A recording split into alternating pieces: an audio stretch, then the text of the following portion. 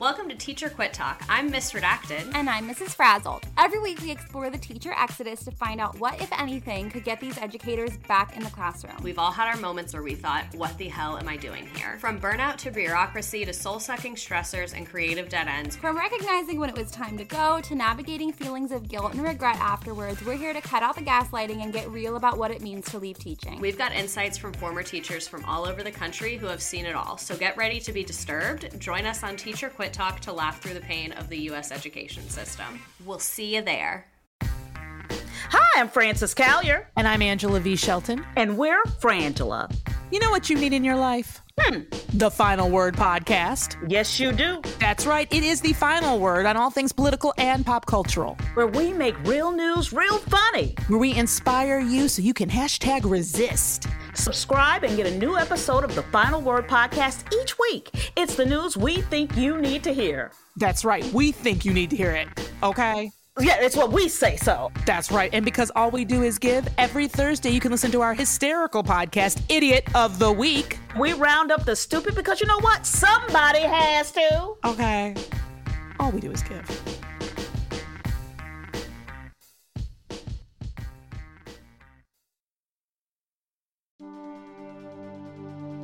Дамы и господа, это Prevail и ваш ведущий Грег Олиер.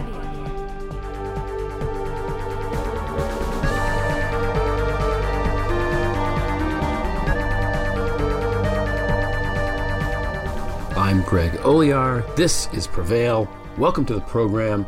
We've got a great show. Catherine Louise Neufeld, Lou New, is here. We're going to break down the Tom Barrack indictment and what that all means in a little bit.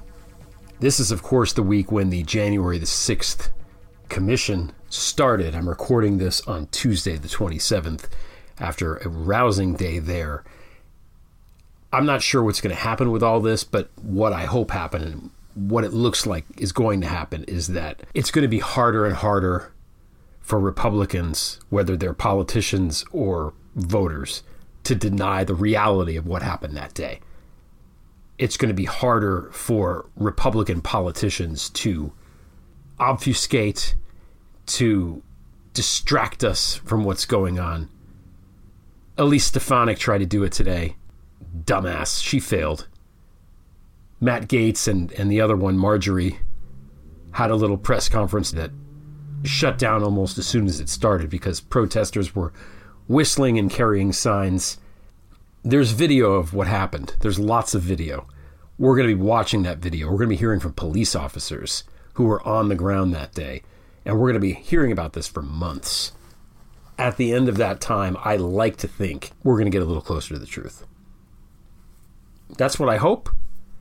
It was really nice to see Liz Cheney on that stand as part of the commission.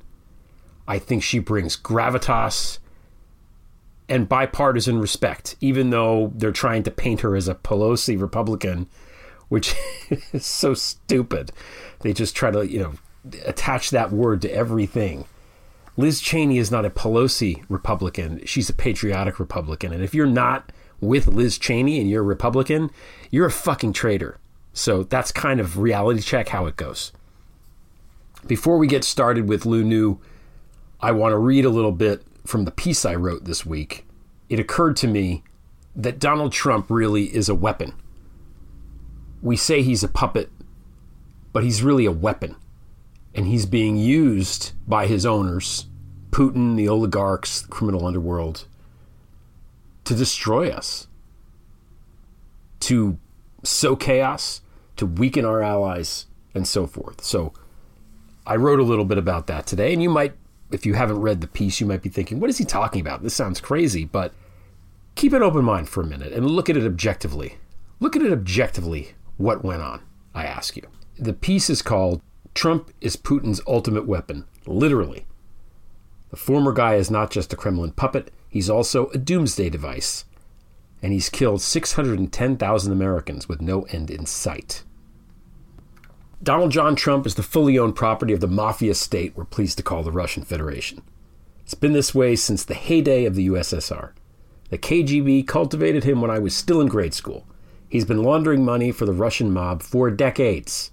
It's no great mystery why Putin preferred him to Hillary Clinton in 2016. Trump was already compromised, already in Moscow's back pocket. He was a Manchurian candidate, but more dangerous, because there was no solitaire-induced hypnosis involved.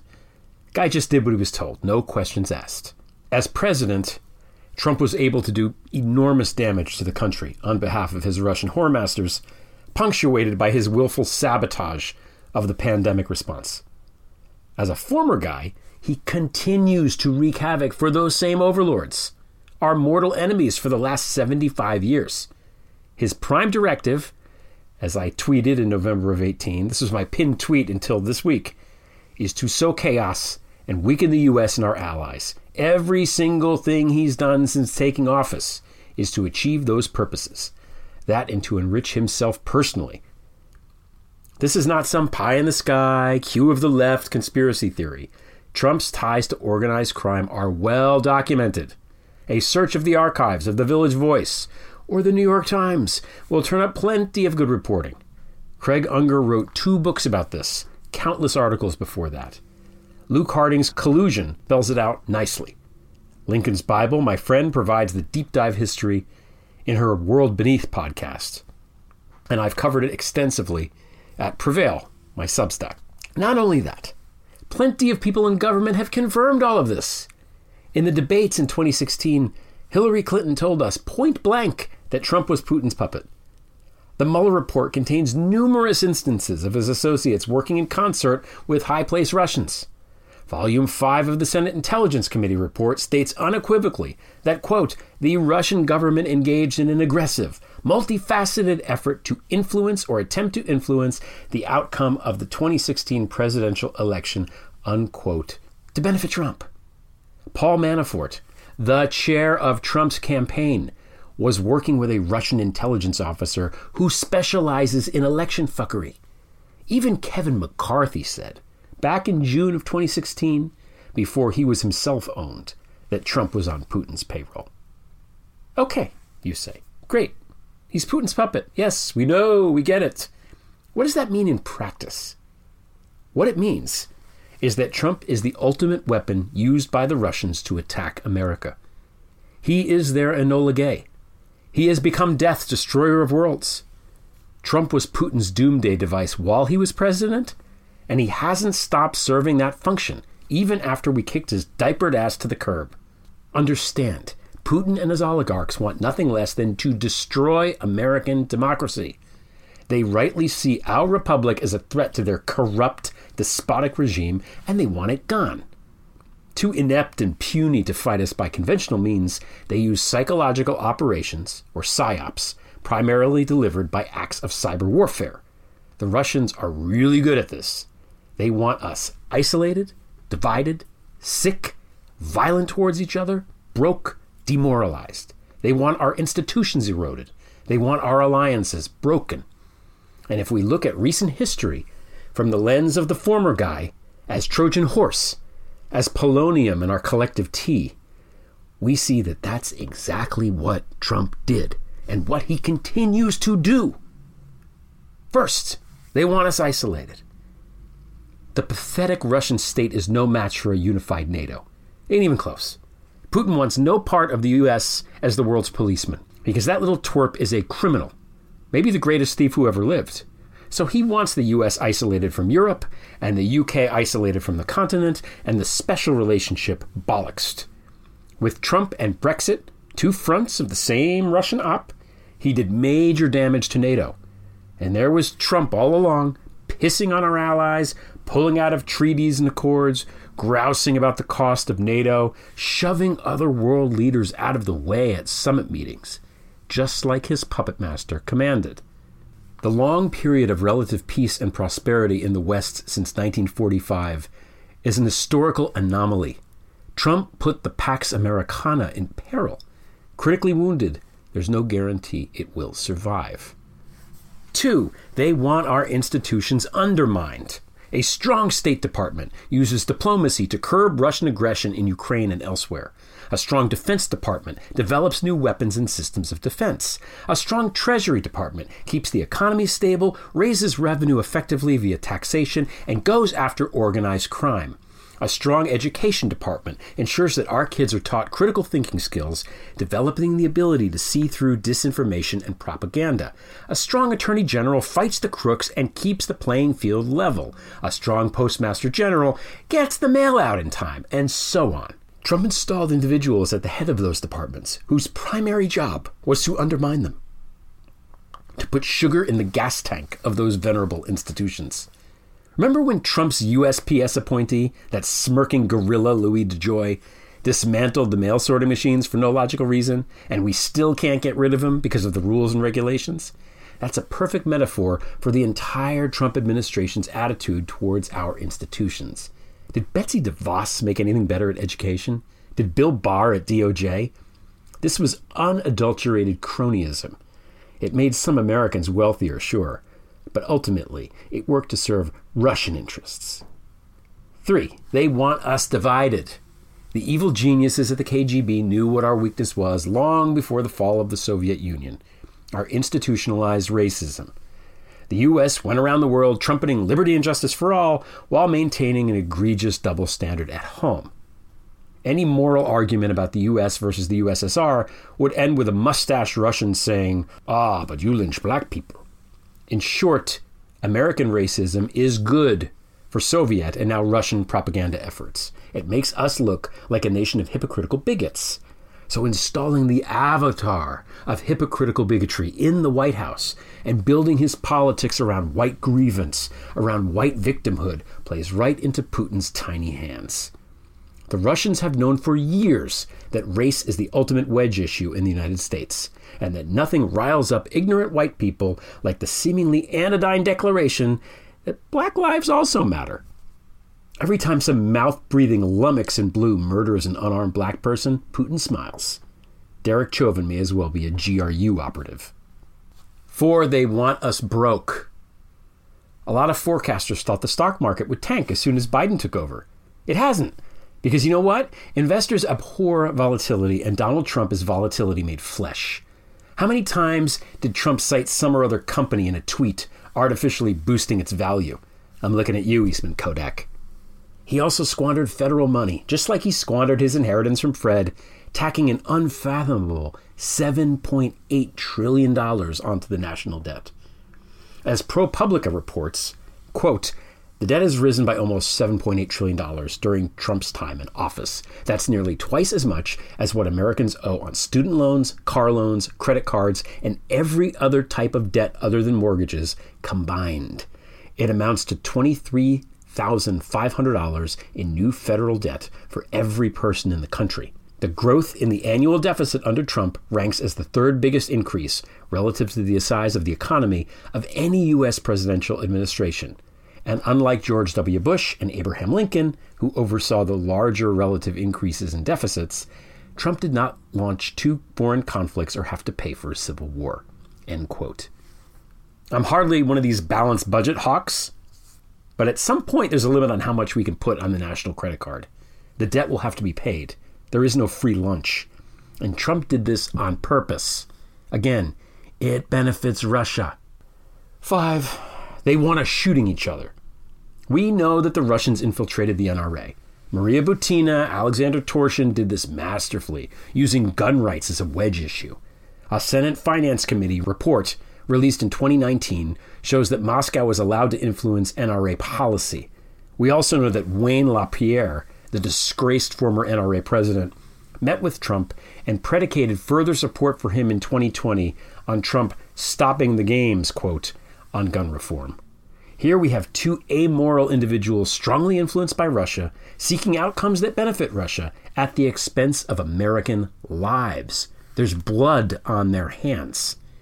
Most Americans want better controls on guns, especially on the AR-15s that are the weapons of choice for most mass shootings. Even many NRA members want that. The NRA says, no way. Why? Because it behooves Russia for us to shoot and kill each other. Optically, It makes us look like a bunch of violent idiots and makes Russia, with its strict gun laws, appear sane by comparison. And it traumatizes people, terrorizes people, kills Americans. All bad for us, great for Vlad. It's not that the NRA is a terrorist organization. It's that it now exists to do the bidding of a hostile foreign power hell-bent on our destruction. The NRA, like Trump, is a weapon being used by Russia against us. Why else would Moscow have bothered infiltrating it? Last but not least, they want us sick. Trump knew about the severity of the novel coronavirus in early February 2020, as Bob Woodward eventually revealed. Rather than listen to experts, he gave the keys to Jared Kushner, who authorized a blue state genocide. Worse, Trump politicized the pandemic response. First it was the masks, now it's the vaccine. When this pandemic finally ends, more Americans will have lost their lives to COVID-19 than died in the Civil War. Trump and his nihilistic state house acolytes, like Ron DeSantis, Greg Abbott, Tate Reeves, and Kristi Noem, are responsible for the lion's share of those deaths. Even now, Trump, who was vaccinated, who himself suffered from the virus, could make a huge difference by pushing his disciples to get vaccinated and wear masks. Why would he not do that? Why is he actively killing his own voters, if not to exacerbate the pandemic and weaken the country, as his owner, Vlad Putin, wants? I've described Trump as a weapon, as polonium in our tea, as a doomsday device, but perhaps the better metaphor is epidemiological. He is a virus infecting the body politic. Indeed, he has literally allied himself with the novel coronavirus, encouraging his disciples to eschew masks and vaccines and to resist the government's attempts to slow the spread. What right-minded human being would fight for a virus?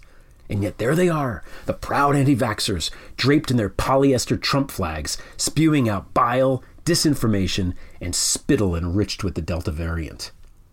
MAGA is more than a death cult. It's a hydrogen bomb. And if we don't defuse it, it's going to keep killing us and destroying our country.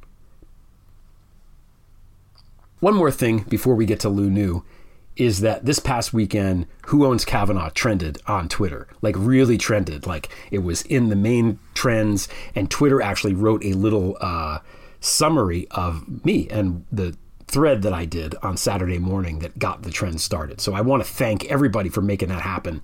These things matter. They really do. People do read the articles, especially when they trend. So everybody out there who read the pieces, who shared them, who shared the hashtag, thank you so much. It does make a difference. It does matter. I promise you that it does. I know for a fact people are reading this thing. People in positions of power are reading this thing. Thank you. I'd also would like to thank everybody that signed up and subscribed to the Prevail Substack this week. I really appreciate it. As you know, there's no paywall to Prevail. Every article on there is free. Every article on there will always be free as long as I have a say in it. And I do rely on support that comes in that way. It's like a tip jar. You know, you go to the show, you watch a concert, you like it, you throw some money in the tip jar. That's the model. It's a model that I believe in because nothing pisses me off more than, you know, a cool headline. You go to the article, you want to read it, and you can't until you pay. I don't like that. So I appreciate very much everybody who subscribed. Thank you. Keep sharing that hashtag. It's a big deal. I don't know. I feel like this week, this is a good week for democracy. This is a bad week for the bad guys. One of the bad guys is Tom Barrack, Trump's good buddy. We're going to talk about him, who he is, how he fits in with the great Lou New. We'll be right back with Lou New. I'm Frank Luntz, the best Republican communications consultant ever. I'm the guy who told everyone to call it a death tax, not an estate tax, and climate change, not global warming. I'm joined today by Carl Rove. Hello there. And Steve Bannon. Kaiser Söze! Kaiser Söze! We've been charged with changing the Republican messaging with regards to the events of January 6th. We have to make these mouth-breathing Fox News zombie imbeciles, these Trump voters, believe that the whole thing was no big deal, that if anyone is to blame, it's Nancy Pelosi and whoever shot Ashley Babbitt. Why don't we just say Nancy Pelosi shot Ashley Babbitt? That killed two birds with one stone. Great idea, Karl Rove. But first things first, language, words. It's not an insurrection, but a walking tour. The insurrectionists are tourists. The insurrectionists shouting orders into bullhorns are tour guides. Liz Cheney and Adam Kinzinger are Pelosi Republicans. The guns that the Capitol Police were not allowed to bring to the Capitol that day are Pelosi pieces. The plastic shields they use to try and defend themselves against the crazed MAGA horde are radical feminist barriers. And the police themselves are Kamala cops. Make sure and pronounce it Kamala.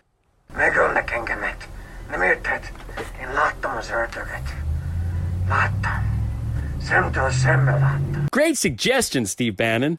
The explosive devices planted by the still unknown insurrectionist are Hunter Biden bombs. Everyone understand? Good. Now let's go spread some lies.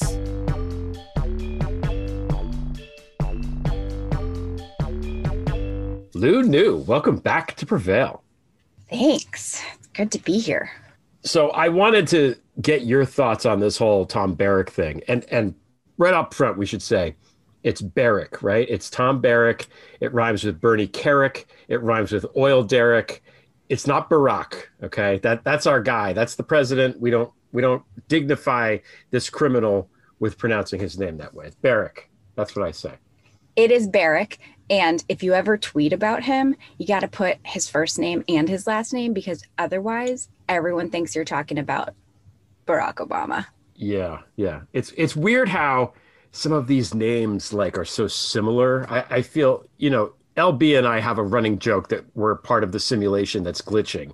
And it's things like that. Like this guy's last name is so similar to Barack Obama's first name. And there's just all these examples of how is the person named Reality Winner? How is that a real name? Isn't that something that the computer that's figuring this all out through artificial intelligence has given, us in this reality? It's very strange. Yes, it's very strange. It's like some kind of vortex of, I don't know. Vortex of matrices. Something. Yes, matrices, exactly. Vortex of something. Yep.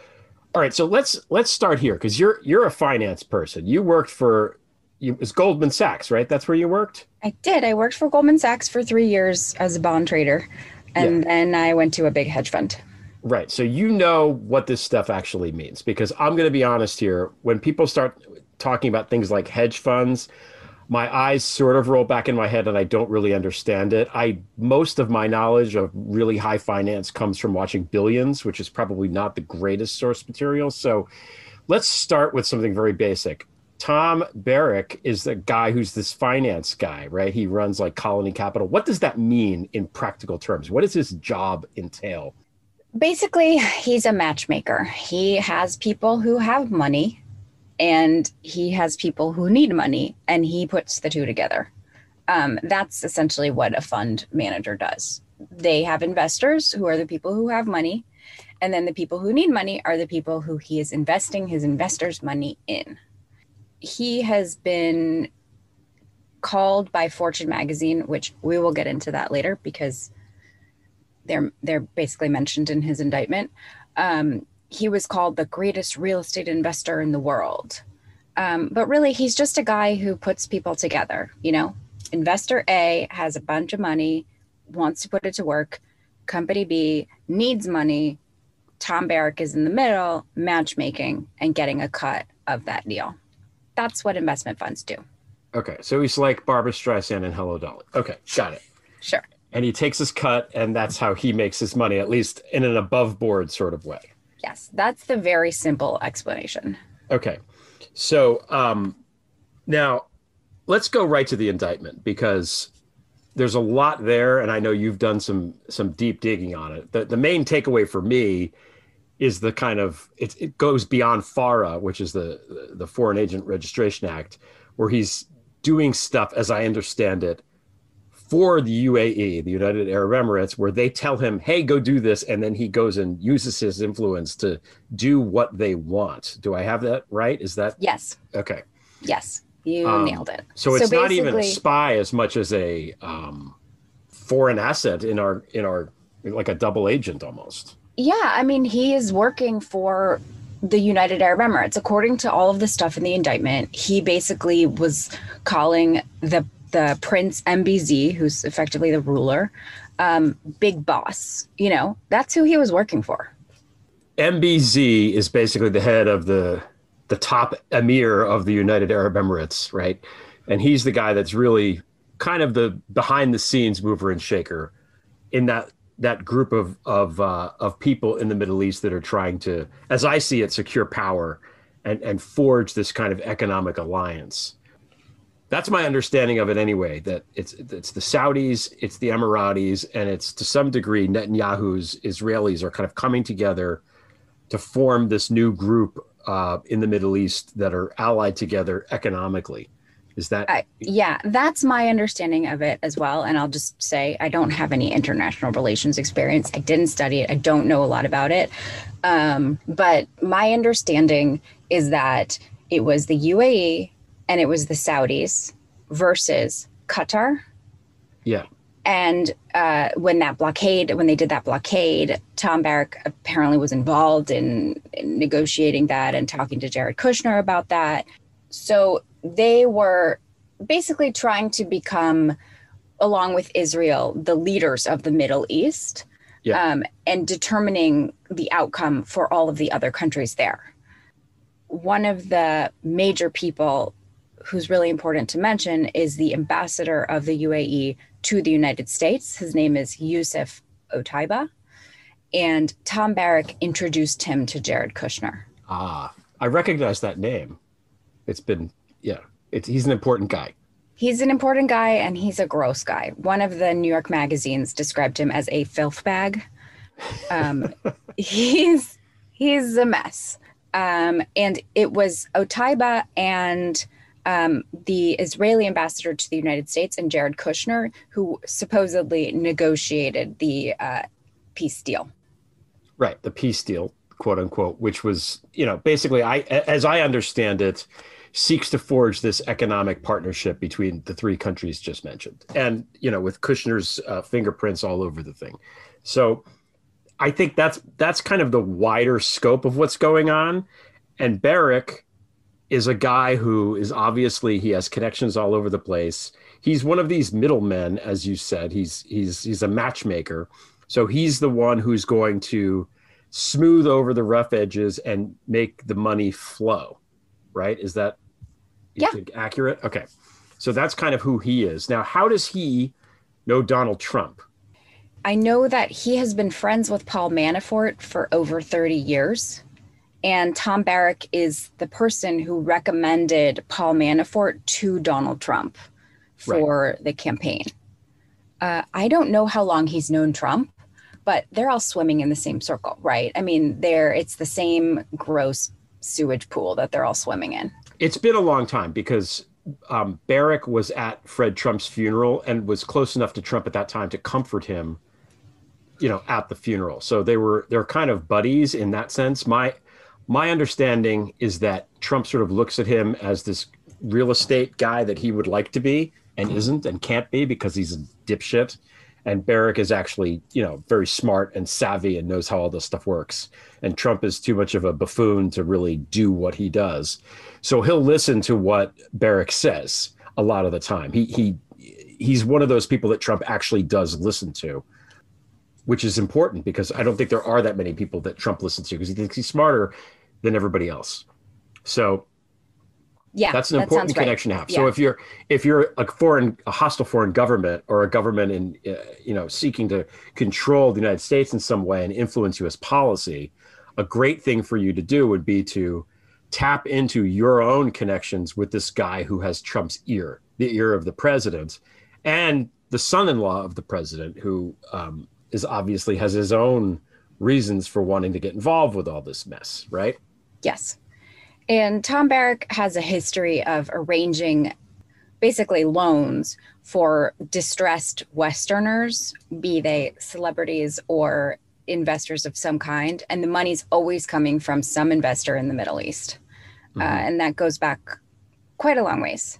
So, Trump respects Tom Barrack because Tom Barrack is able to get money for distressed investors. And what is Trump? He's a distressed investor. He's like the walking epitome of that. Yeah. Yeah.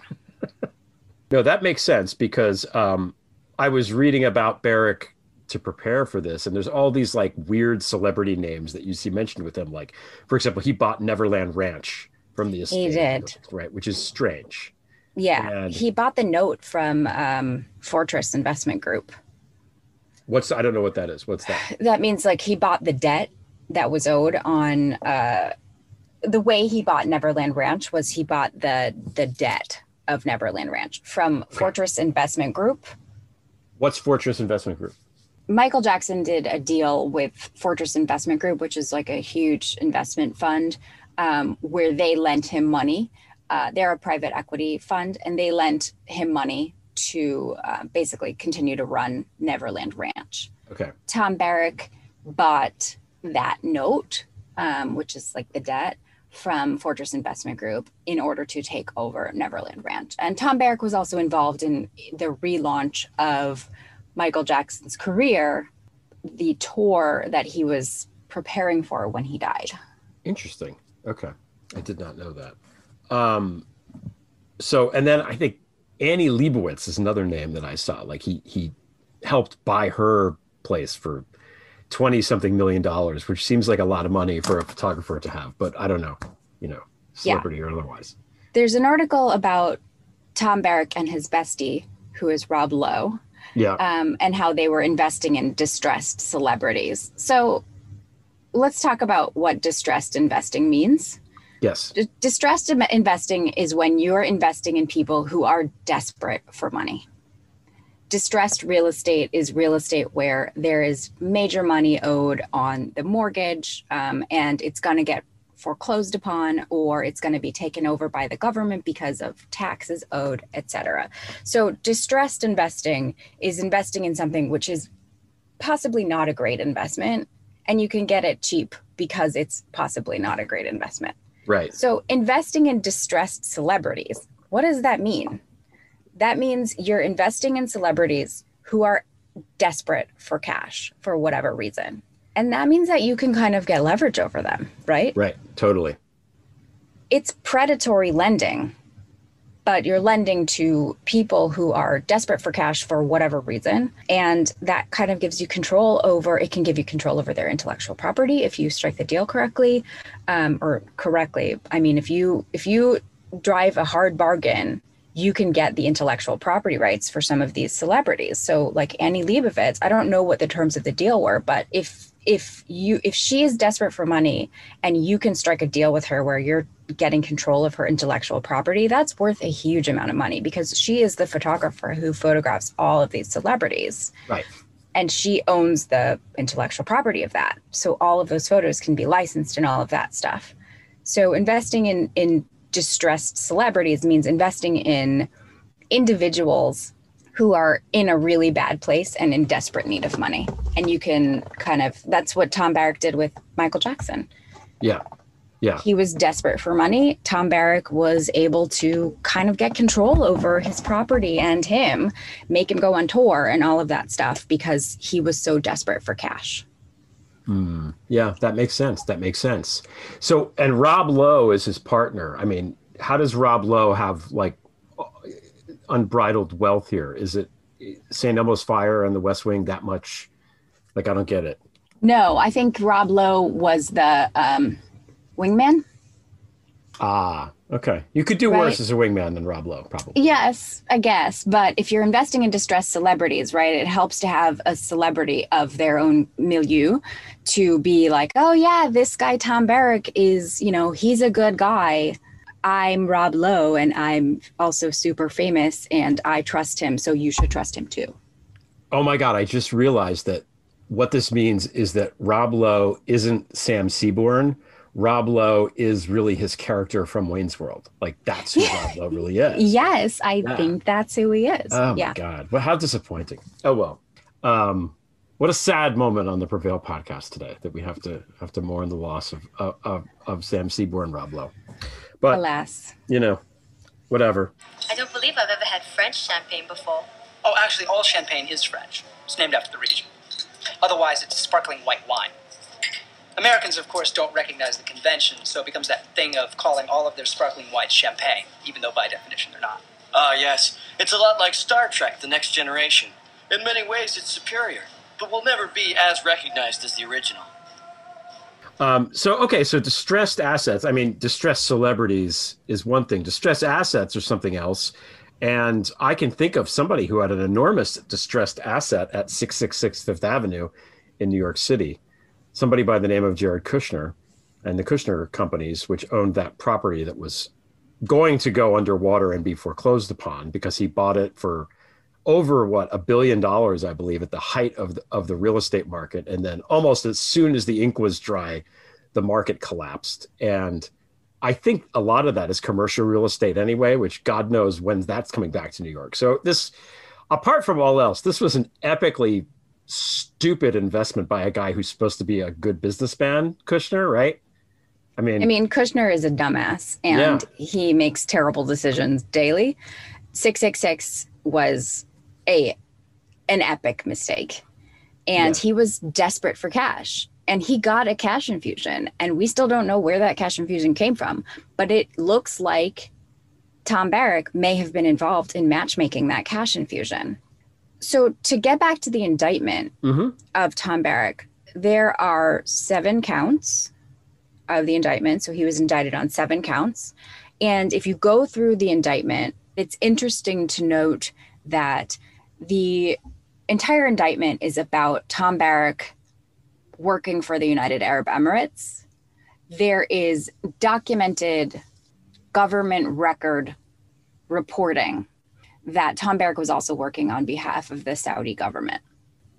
Elijah Cummings, who is a national treasure, and we lost a national treasure when he died. He and his committee released a report in 2019 about the Saudi nuclear deal that Trump and Flynn, et cetera, were all trying to corruptly organize. And Tom Barrack is all over that reporting. That's right around the time of the inauguration, right? They were going to the inauguration. It was that time frame where the inauguration was kind of tied into that in my mind in some way that never became evident why or how or whatever. Correct. And so Elijah Cummings releases this report in the summer of 2019 that makes it clear that Tom Barrack was basically working for the Saudis. So then we get an indictment 2 years later that says Tom Barrack was working for MBZ, aka the UAE, but there's nothing about the Saudis in that indictment. Right. So could count 6 be related to his work for the Saudis? Yes. Could it be related to his introduction of Youssef Otaiba, again, who is the ambassador of the UAE to the United States? Tom Barrack introduced Otaiba to Jared Kushner. Right. Jared Kushner then goes on to negotiate this Middle East peace deal with Israel and the UAE. Did Jared Kushner get some money for 666 because he was effectively using United States foreign policy to advance the interests of the UAE? Right. So we don't know. There are many other possibilities for what it could be, but count 6 is redacted, and there are a lot of pages that are redacted, and I cannot wait to see what is in that indictment.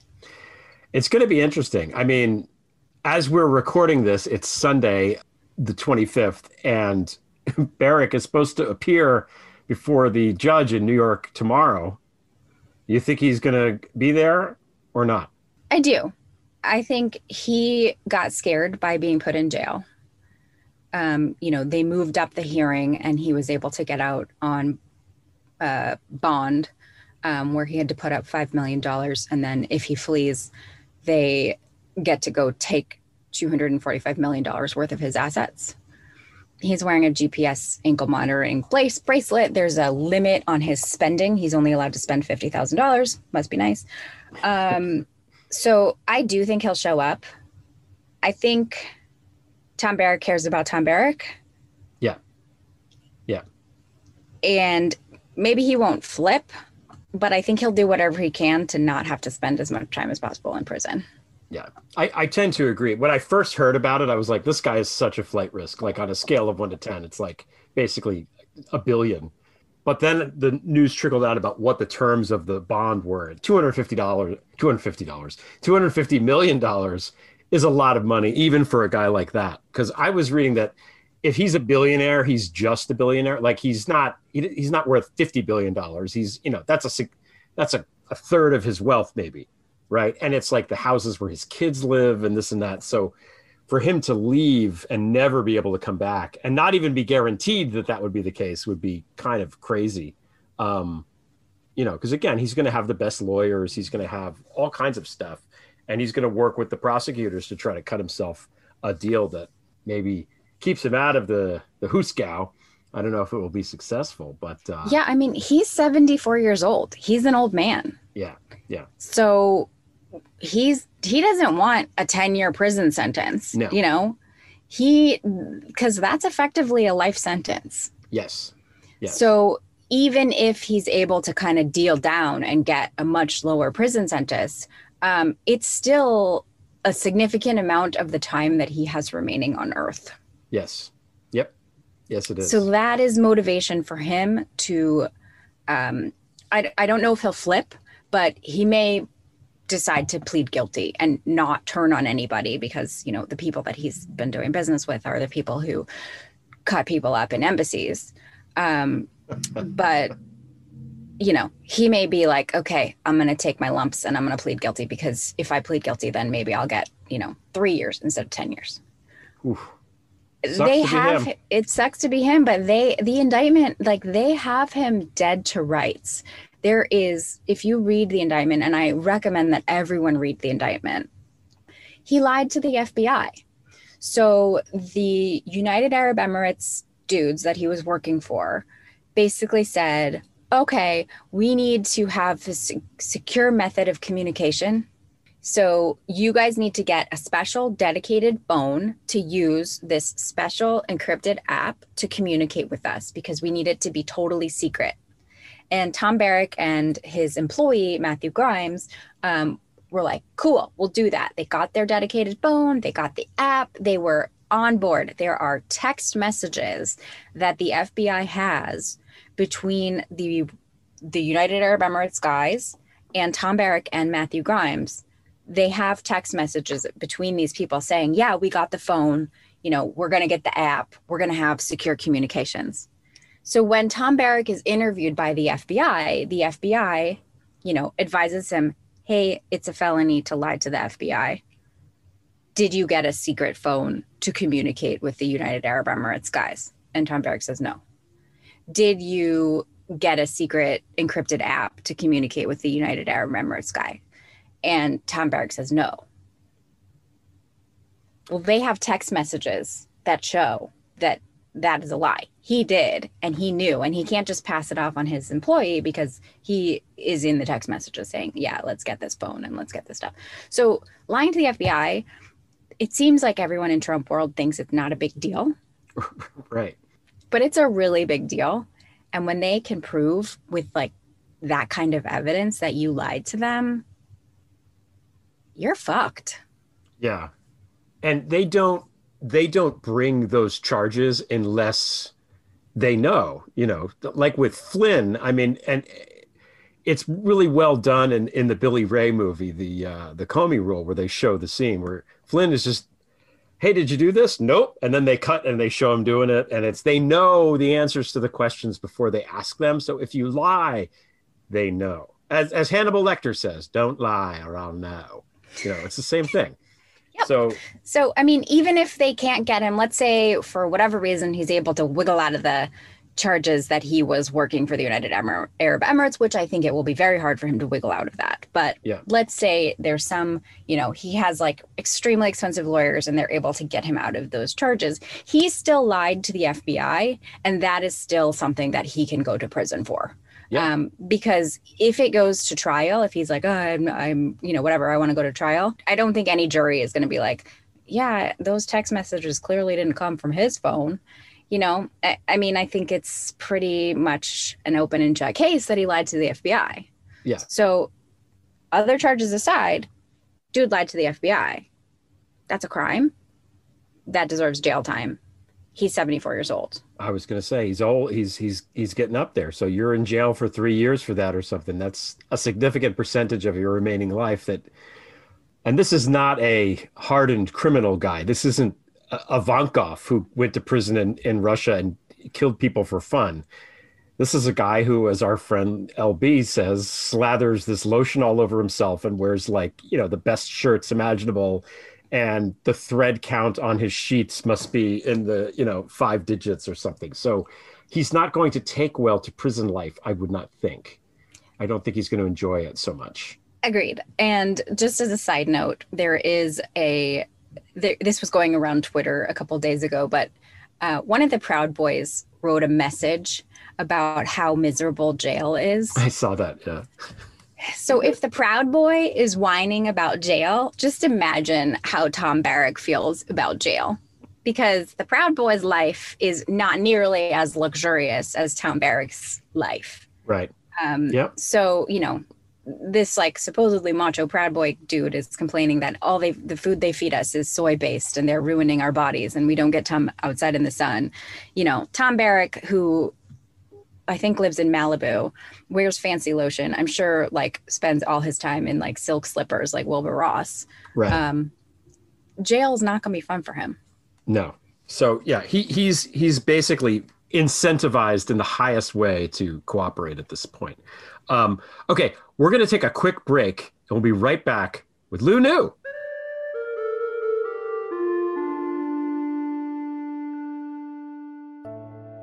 It's where you learned. At least 83. Trump is a Russian asset. That it's time to establish a direct contact with Donald Trump. January 6th was never just a political rally. An insurrection, an attempted overthrow of the federal government. The origins of coronavirus. Accidental leak, non-intentional, of a laboratory that was doing research on these viruses. How the Crown covered up child abuse. The vast majority of those people never imagined for one moment they were effectively participating in the concealment of child abuse, but they did. Rudy is probably in violation of a FARA law. And the truth about Jeffrey Epstein. Actually, sleeping around is not a crime. He made sure these schools were activated. I'm Zev Shalev. Join me at Narrative. It's where truth lives at narrative.org or wherever you get your podcasts. There is a world beneath our own, created over a century ago by America's original gangsters, Meyer Lansky, Lucky Luciano, Al Capone. And it was infiltrated almost immediately by the world's most formidable spies.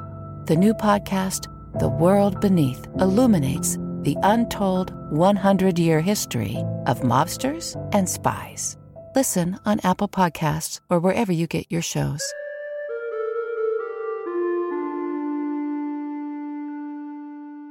Okay, we're back with Lou New. Let's go back to Kushner for a minute, because Kushner is such an intriguing person because he's so arrogant, but he's also so stupid and also so corrupt. And it's hard to really parse exactly what it is that he's done. What we know from some of the reporting is that we know for sure that he owed a lot of money at 666 Fifth Avenue in New York. Enough money, the loan was coming due, that it was going to destroy his company. It was going to bankrupt his company this because of this stupid purchase that he made. Okay. So he's hanging out with MBS Bonesaw in Riyadh at the palace, whatever they're doing. They're just a bunch of millennial princes hanging out, having a gay old time, as they say on the Flintstones. And according to The Intercept, Kushner kind of let it slip. Certain things might have been given to MBS in terms of classified intelligence as to which members of the Saudi royal family were kind of not on his side. And after Kushner left, there was a purge of the Saudi royal family. One of the guys that got caught up in the purge and had his money seized was, I forget his name, one of the investors of Fox News who Trump knew. So it was this weird kind of thing there. And anyway, what did Kushner get out of this? Because soon after that, the loan was paid off, and it was paid off by, we think, the Qatari investment fund, QIA, I think, or some company associated with that. I don't know if the fund gave money to another company in Canada, I think, that bought it off. But the origin of the money was through Qatar. So how does this all fit in? And, again, the Qataris at the time were the subject of a blockade, which the Emiratis and the Saudis both wanted. Kushner sort of came out in favor of the blockade, but then once the money was released, then he was like, nah, it's okay. Blockade can, So is he trading U.S. policy for debt relief for his personal business? Because that's fucking bad. That's really bad. Yeah. It looks like that's what he was doing. And I think more information will come out on this, but my guess is that the moving of the U.S. embassy in Israel, which was hugely controversial. Yeah. My guess is that that was also done in exchange for some kind of deal, some kind of private money deal that was, on the back end. Because they were basically just selling U.S. foreign policy to benefit themselves. Yes. So, the blockade of Qatar is pressure on Qatar to get rid of this blockade. What do they have to do? Well, if Jared needs some money, okay, let's pay off his, let's invest in this distressed asset. Yes. So that our distress, this blockade that we're going through, will go away. And if that's the case, then that means Jared Kushner was selling United States foreign policy for his own personal benefit. Which is, I think, is that espionage? I don't know what it is, but it's tantamount to treason, I think. Yeah, I mean, it is really bad. Really bad. That's emoluments, right? He's getting foreign money for foreign policy.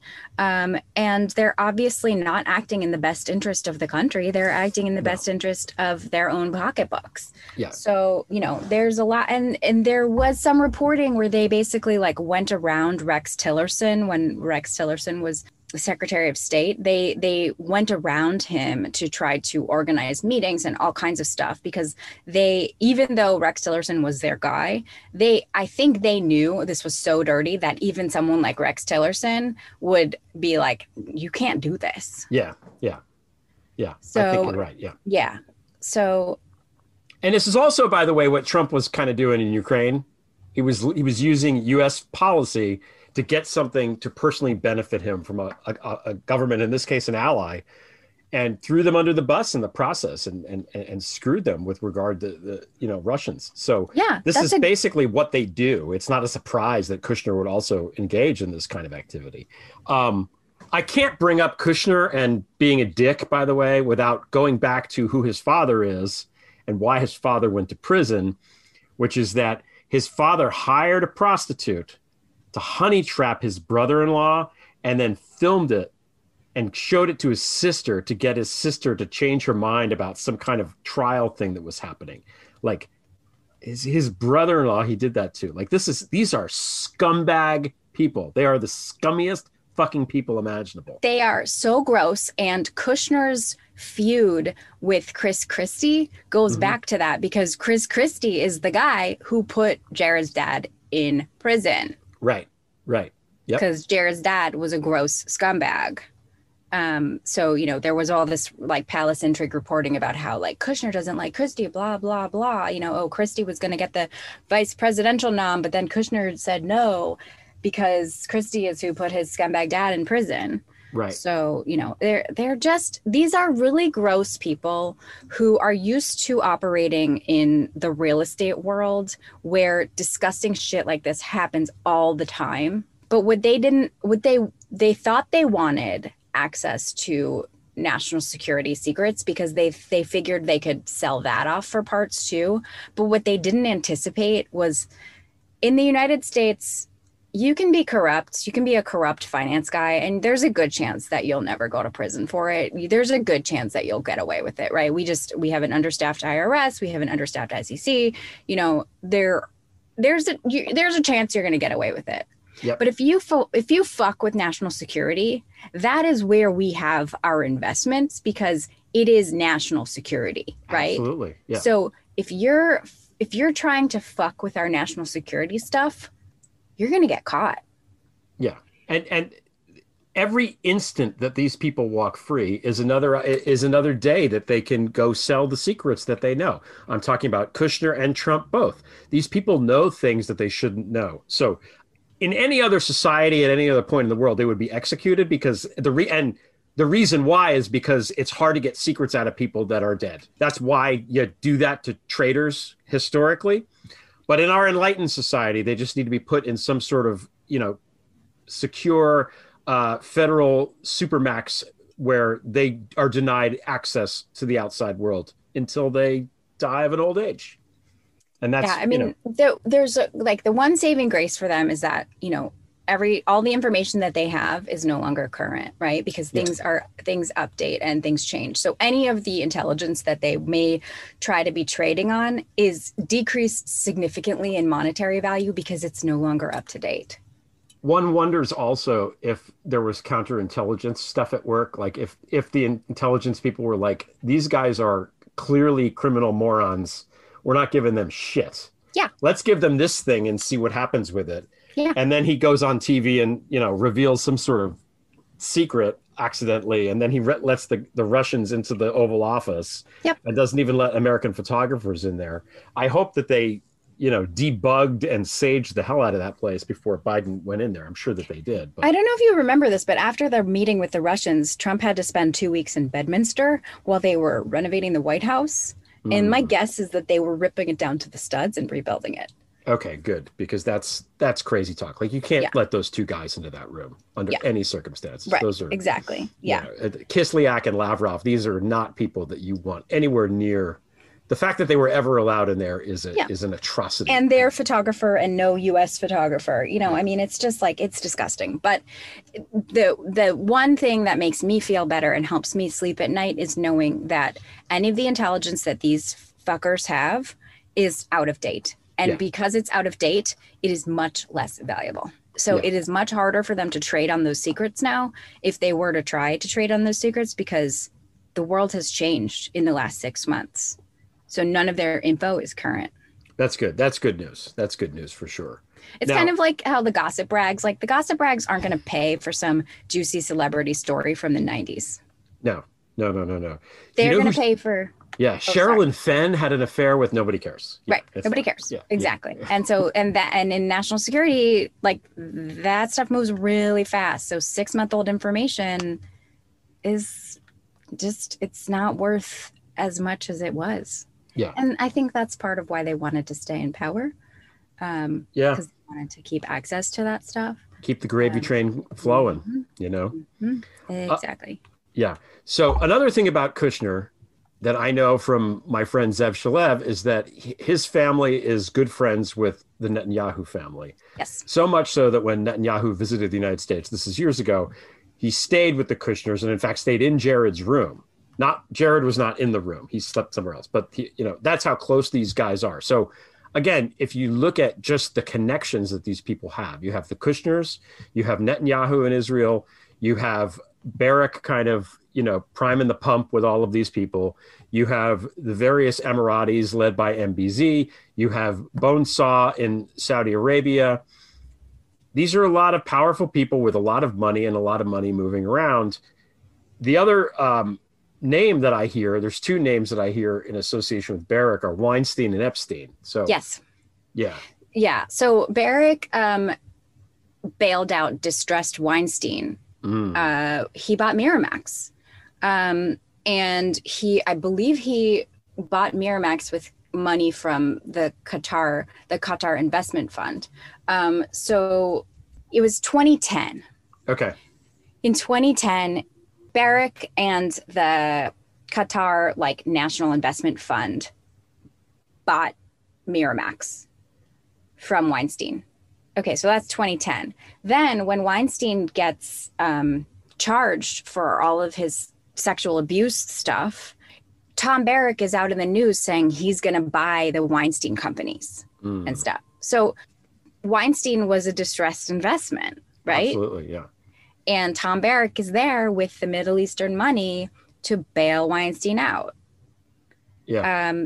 I think it's also really important to note, because we should all celebrate and do a toast, that Tom Barrack was in jail the same night that Weinstein was transferred to jail in California to go on trial. Wow. Good. Good. Which is pretty special. Yeah. Because they have a long history together. So I think they were, if I believe Barrack was in jail in Southern California. So they may have spent the night together in jail, which is that's really special. Isn't that nice? Good for them. I'm so yeah. No, these are terrible people. And the Epstein connection, all I know really is that, again, this is another guy that they all knew and hung around with. Another guy who has all this money of indeterminate origin, and another guy who is a matchmaker in that sense as well, who's moving money from point A to point B and helping people recover money and dealing arms and whatever the hell else he's doing. Blackmailing people. Doing espionage, who knows? Yeah, whatever else he's up to. Yeah, I mean, I think it's important to point out, too, that, this investment in Michael Jackson is interesting because Michael Jackson also, there were many allegations of sexual abuse. And so it's like, why is Tom Barrack doing business with all these really disgusting people who, like, it's like public record that they are gross? Tom Barrack bought Miramax in 2010 with Qatari money. And one of his executives was this guy, Richard Nanula, who was like an executive at Miramax working for Tom Barrack. And they were friends. Nanula got busted in 2013 because he was hiring porn stars to do in-home private porn star film shoots. And he got fired from Miramax after that came out and all of that stuff. But that sounds a hell of a lot like what happened with Stormy Daniels and Donald Trump, right? Yeah, yeah. Porn stars as prostitutes, effectively. Yeah. And this was like a senior executive who was buddies with Tom Barrack. And so there's a lot of really gross, like, sexual behavior affiliated with Tom Barrack's businesses, investments, etc. Tom Barrack also hired Paul Manafort's mistress after the election. So Colony Capital, Tom Barrack's company, hired Paul Manafort's mistress, who was not qualified to be an employee there. So there's a lot of, like, gross, weird sexual. Let's lay it out. There's the guy that you just mentioned. There's Trump, obviously, is, we focus often on all of the other stuff with Trump, but he is a serial rapist. That's what he is, long time. There's Epstein, of course, who needs no introduction, one of the most disgusting pervs of modern times, sex trafficking horror. George Nader pops up in this circle too. He's a guy who people say don't even read that indictment because the pedophilia is so disgusting and awful. It's triggering. There's Harvey Weinstein. It's Michael Jackson. There's a lot of, now I say Michael Jackson, people will get on me because they will, but the allegations are public record. So you're gonna get mad. That's fine, but there are a lot of individuals who are claiming that they were victims of Michael Jackson. So, that is not, it is not wrong to point that out. And even going into the Kushner land, you have Charles has been involved with weird things also. But he was a big backer of McGreevey, and McGreevey, when he was governor of New Jersey, had the guy, the Israeli man that he hired to do whatever it was that he was sexually harassing. Like, there's lots of weird stuff going on with all of these people. Yeah, there's a lot of gross stuff. I mean, Manafort and Barrack are really good friends, and we know from the text messages of Manafort's daughters what a skeevy, gross guy he is in terms of, like, the wife thing and all of that stuff. It's not a good picture that these people are. I think, so just to switch topics for a little bit, I think it's important also to point out that Tom Barrack ran the inauguration fund for Donald Trump, which we have known for years has been under investigation because a lot of money disappeared. Yeah. Tom Barrack also set up a PAC called Rebuilding America Now to raise funds for Donald Trump. And I think one another possibility, and again, I don't know what this is, right? It's all redacted, but I think it is possible that another thing that could be count 6 in the Tom Barrack indictment, it could be related to the Trump inauguration fund and, the shenanigans that went on with the money. Tom Barrack, it has been reported that he was selling access to Trump via they had this like chairman's ball dinner as part of the inauguration weekend. And Tom Barrack was, matchmaking his investors, his Middle Eastern investors with Donald Trump and the Donald Trump, family. This dark money stuff we really have to do something about it because it's so rife for not only corruption, but foreign infiltration. It's bad. And there's really no reason, bad. There's no reason why it has to exist. It's a great place it's a money laundering venue, if nothing else. Right. Yeah. So, and it just has no place in this. And I wish that we do something about it. I know we can't because 6 of the 9 Supreme Court justices are Leonard Leo acolytes who are not going to, that's why they're there. They're there to create this dark money in politics. That's their number one priority, in my opinion. Agreed. So, yeah, I mean, I think it was Crew tweeted out a couple days ago that 45 billionaires have made donations to Congress critters who voted to not certify electoral results. Yeah. Since January 6th. I don't doubt it because these people don't care. They, there's this stateless way that super rich people live where they don't need the United States and the government to function in the way that you and I do. And they just don't give a shit. They'll just go somewhere else. They'll get on their yacht and they'll sail somewhere else, So or they'll get another fucking rocket ship and go to another goddamn fucking planet, They're space penises. So they think, but then when someone else comes along and tries to screw them, they want the U.S. judicial system to be fair and work, have justice be impartial when they need justice to be impartial. Yeah. Well, it doesn't work that way. You got to give to get. Yeah, exactly. Like they don't think about it this way, but like when, big shark number 1 bites off the food of big shark number 2, big sharks number 1 and 2 want to be able to go to court and fight it out legally. It doesn't work that way when you've bought off all the courts, right? Yeah. It just corrupts the entire system and poisons it. And, exactly. Yeah, even the sharks can't survive. I mean, back in the day, in the 1880s, 90s, as the railroads are being built, and there wasn't yet a strong enough federal government to really combat the way that the businesses were consolidating, the big businesses wanted it. They wanted some regulation because it was anarchy and it wasn't working for anybody. They were all losing money. They wanted some baseline fairness system to exist. And which is something that the Reaganites have failed to appreciate. One of many, many things. Yeah. I mean, like government is good. Yeah. Like societies evolve for reasons and societies evolved into having governments because not having governments made things really bad.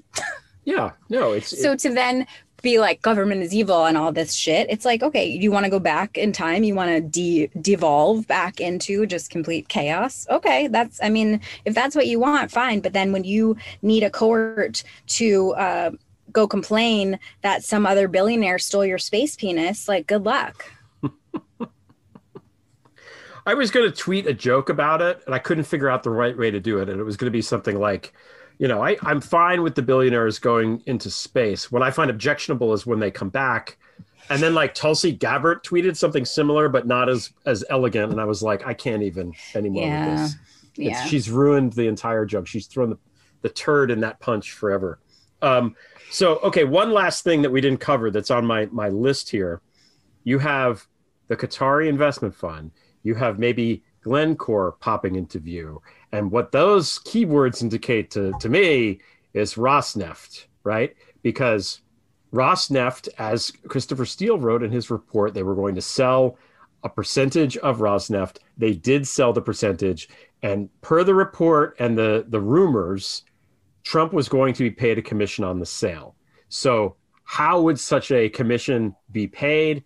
Who the fuck knows? But it seems to me that if that is true, which we have no way of knowing that it's true, but if it's true, and again, the sale did happen after he reported that it was going to happen. So that much we know is true. If the payback was going to be commission on the sale, I would venture to guess that the people involved with getting the money to go where it was going to go are going to be people like Tom Barrack. Maybe not him specifically, but people who move in this orbit, right?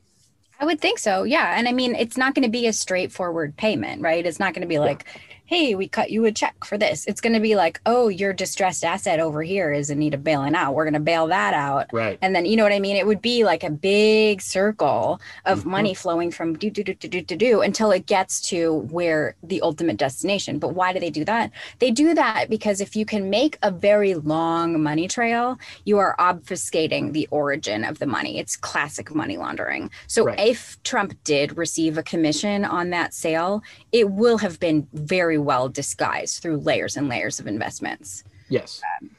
I don't think, and I've said this from the beginning, my theory isn't that he got money. My theory is that he had debts forgiven, which is, I know it's the same thing, but it's not psychologically the same thing, because having somebody clear your debts is really effectively, what did you say? Taking the note on the distressed assets and then ripping the note up like, Captain Renault does to the bill in Casablanca. There's a lot of power in that. There is. Because yes, when you're free, but not really. Right, exactly. Like, you're free, but remember, I'm the one who freed you. Like, I am the one who got the key to your handcuffs. Mm-hmm.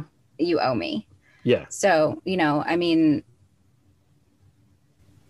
there's and so the way it's good that it was really good that you brought up Rosneft, because the way that the Russian state or Putin and his buddies do foreign policy is exactly the way that Jared Kushner and Donald Trump wanted to do U.S. foreign policy. Yes. They wanted to sell off the U.S. government for parts, which is what the Russians do, right?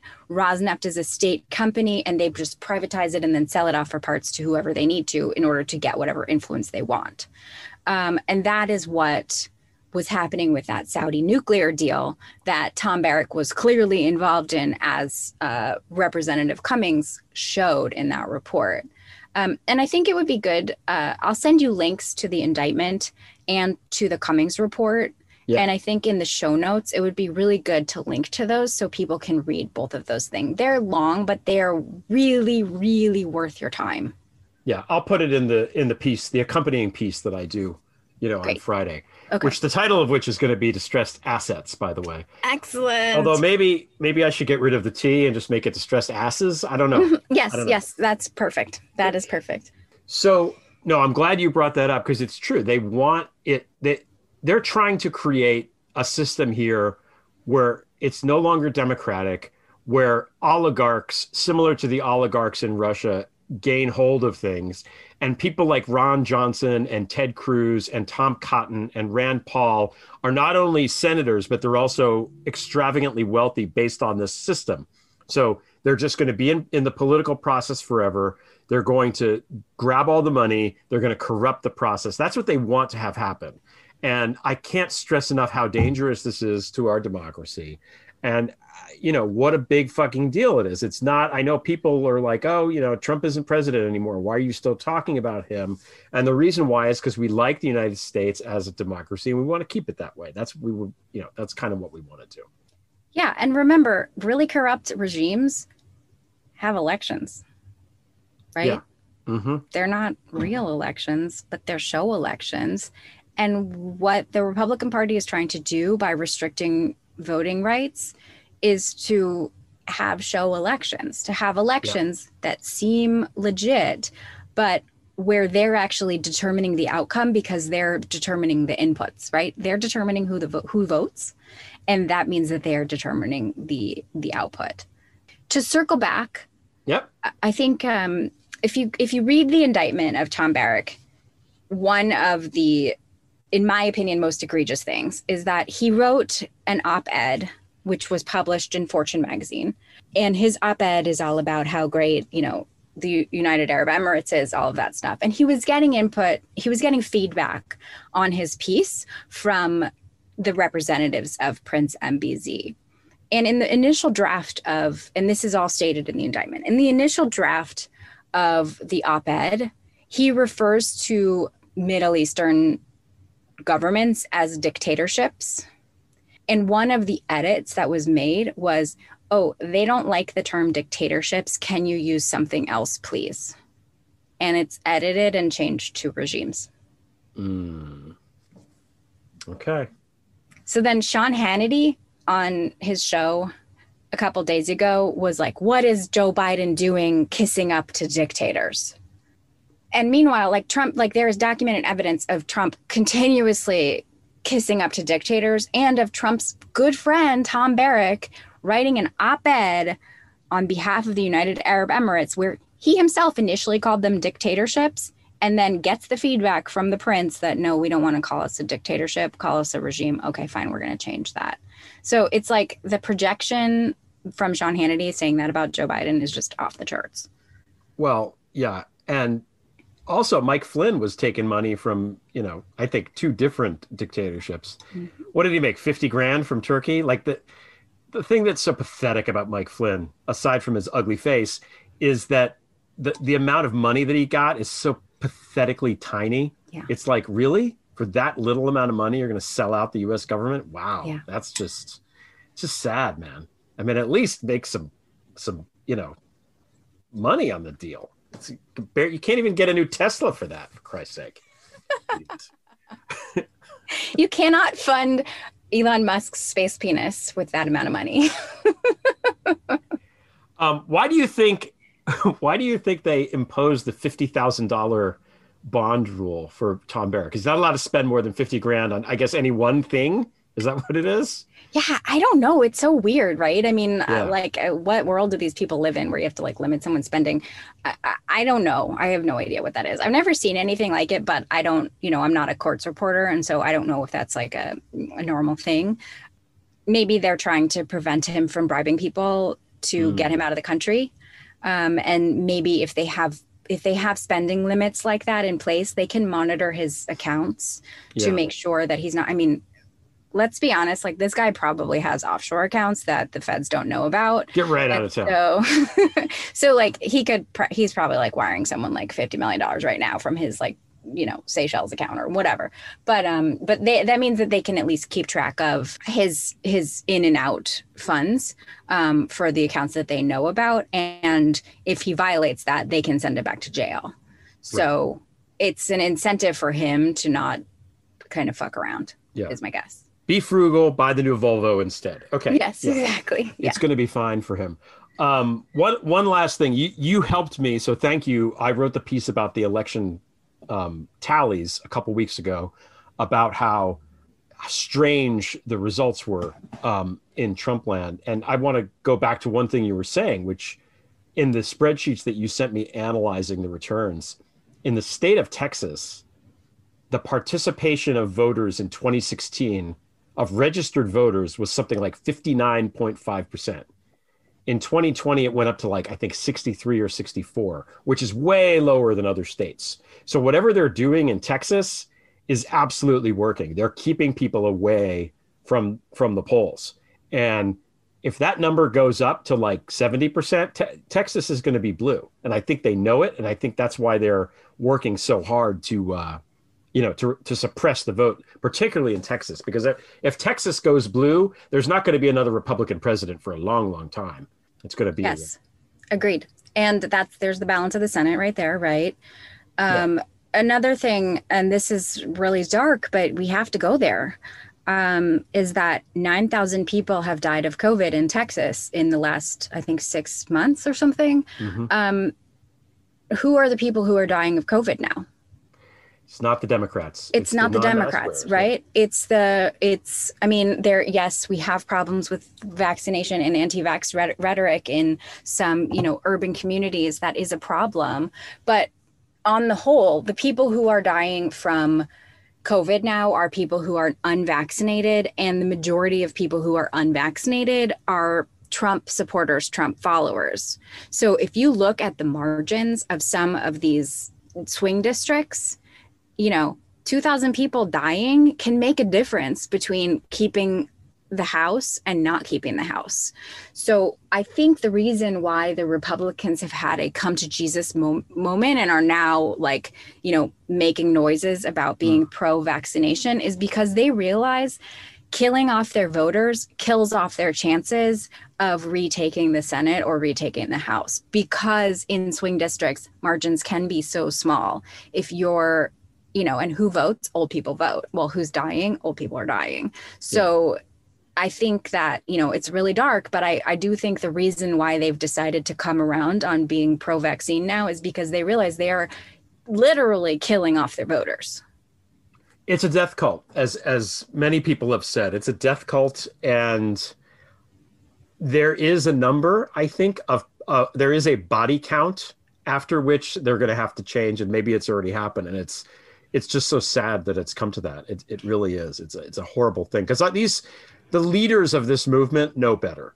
Rupert Murdoch got vaccinated way early. Donald Trump got vaccinated early. Sean Hannity and these guys, they're all vaccinated. And then they go out and they just say this stuff. And it's really just, I can't imagine something more evil. It's in this day and age. I guess I can, but it's pretty damn evil is my point. It's pretty evil. And I think about it too, because I was thinking when I was seeing like all these, the death numbers, right, ticking higher. Yeah. Florida is a fucking mess. Like, it's just, Missouri is a mess. And I have family in Missouri, and thankfully my family is like mostly vaccinated. We have a couple who are, Q folk. But it's a mess. And I was thinking like, okay, so let's look at Mitch McConnell, right? Mitch McConnell is probably, let's be honest, he's probably thrilled that people are dying, because that means you're decreasing the entitlements, as they call Medicare, Social Security, et cetera, right? And what do Republicans want to do? They want to completely cut the social safety net. So they would love to get rid of Social Security and Medicare and Medicaid. So right. If people are dying, like, come on, Mitch McConnell's probably like, cool, that's reducing our entitlements. But the thing is, the people who are dying are their voters. So it's this tension of like, oh yeah, we want them to die because we don't want to pay for them, but we need them to stay alive so they can vote for us. And these are the people who claim to be pro-life, right? So, which is just this great irony. The governor of Mississippi, a guy named Tate Reeves, who looks like the blow up autopilot from the movie Airplane. Oh God. Just an incel from hell, this guy. And he's young. He's like in his 40s, I think. He's not old. He's, I am pro-life. I am this, I am that.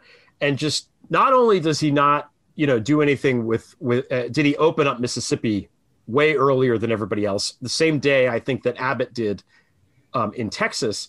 He also refused the Medicare expansion into Mississippi. So he's like denying funds that are earmarked for his constituents. Like, this guy is actively killing people. And yet they like him for some reason. I don't know. It's so bizarre. I just don't understand it. Anyway, it's a grim reality, but I guess the silver lining is that, we have to take the House, keep the House.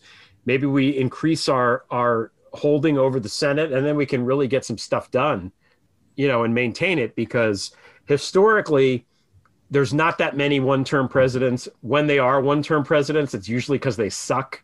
Biden has already shown in the first 7 months that he's very popular and has done good things.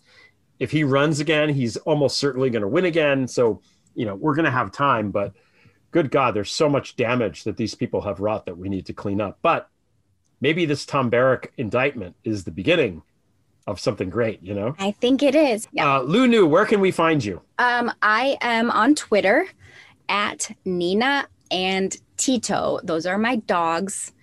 I named my Twitter account after my dogs, and then I got really into Twitter. So apologies, it's hard to find. But yeah, that's me, Nina and Tito, all spelled out. Okay. Lou Nu, thanks so much for joining us today. Thanks, Craig.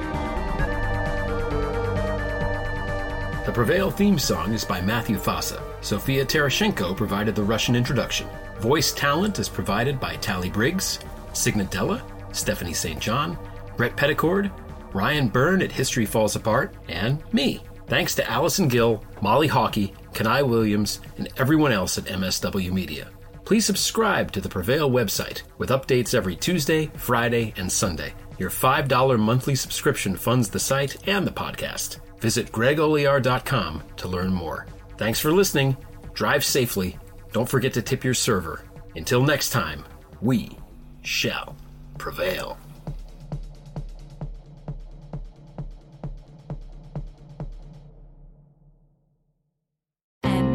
W Media.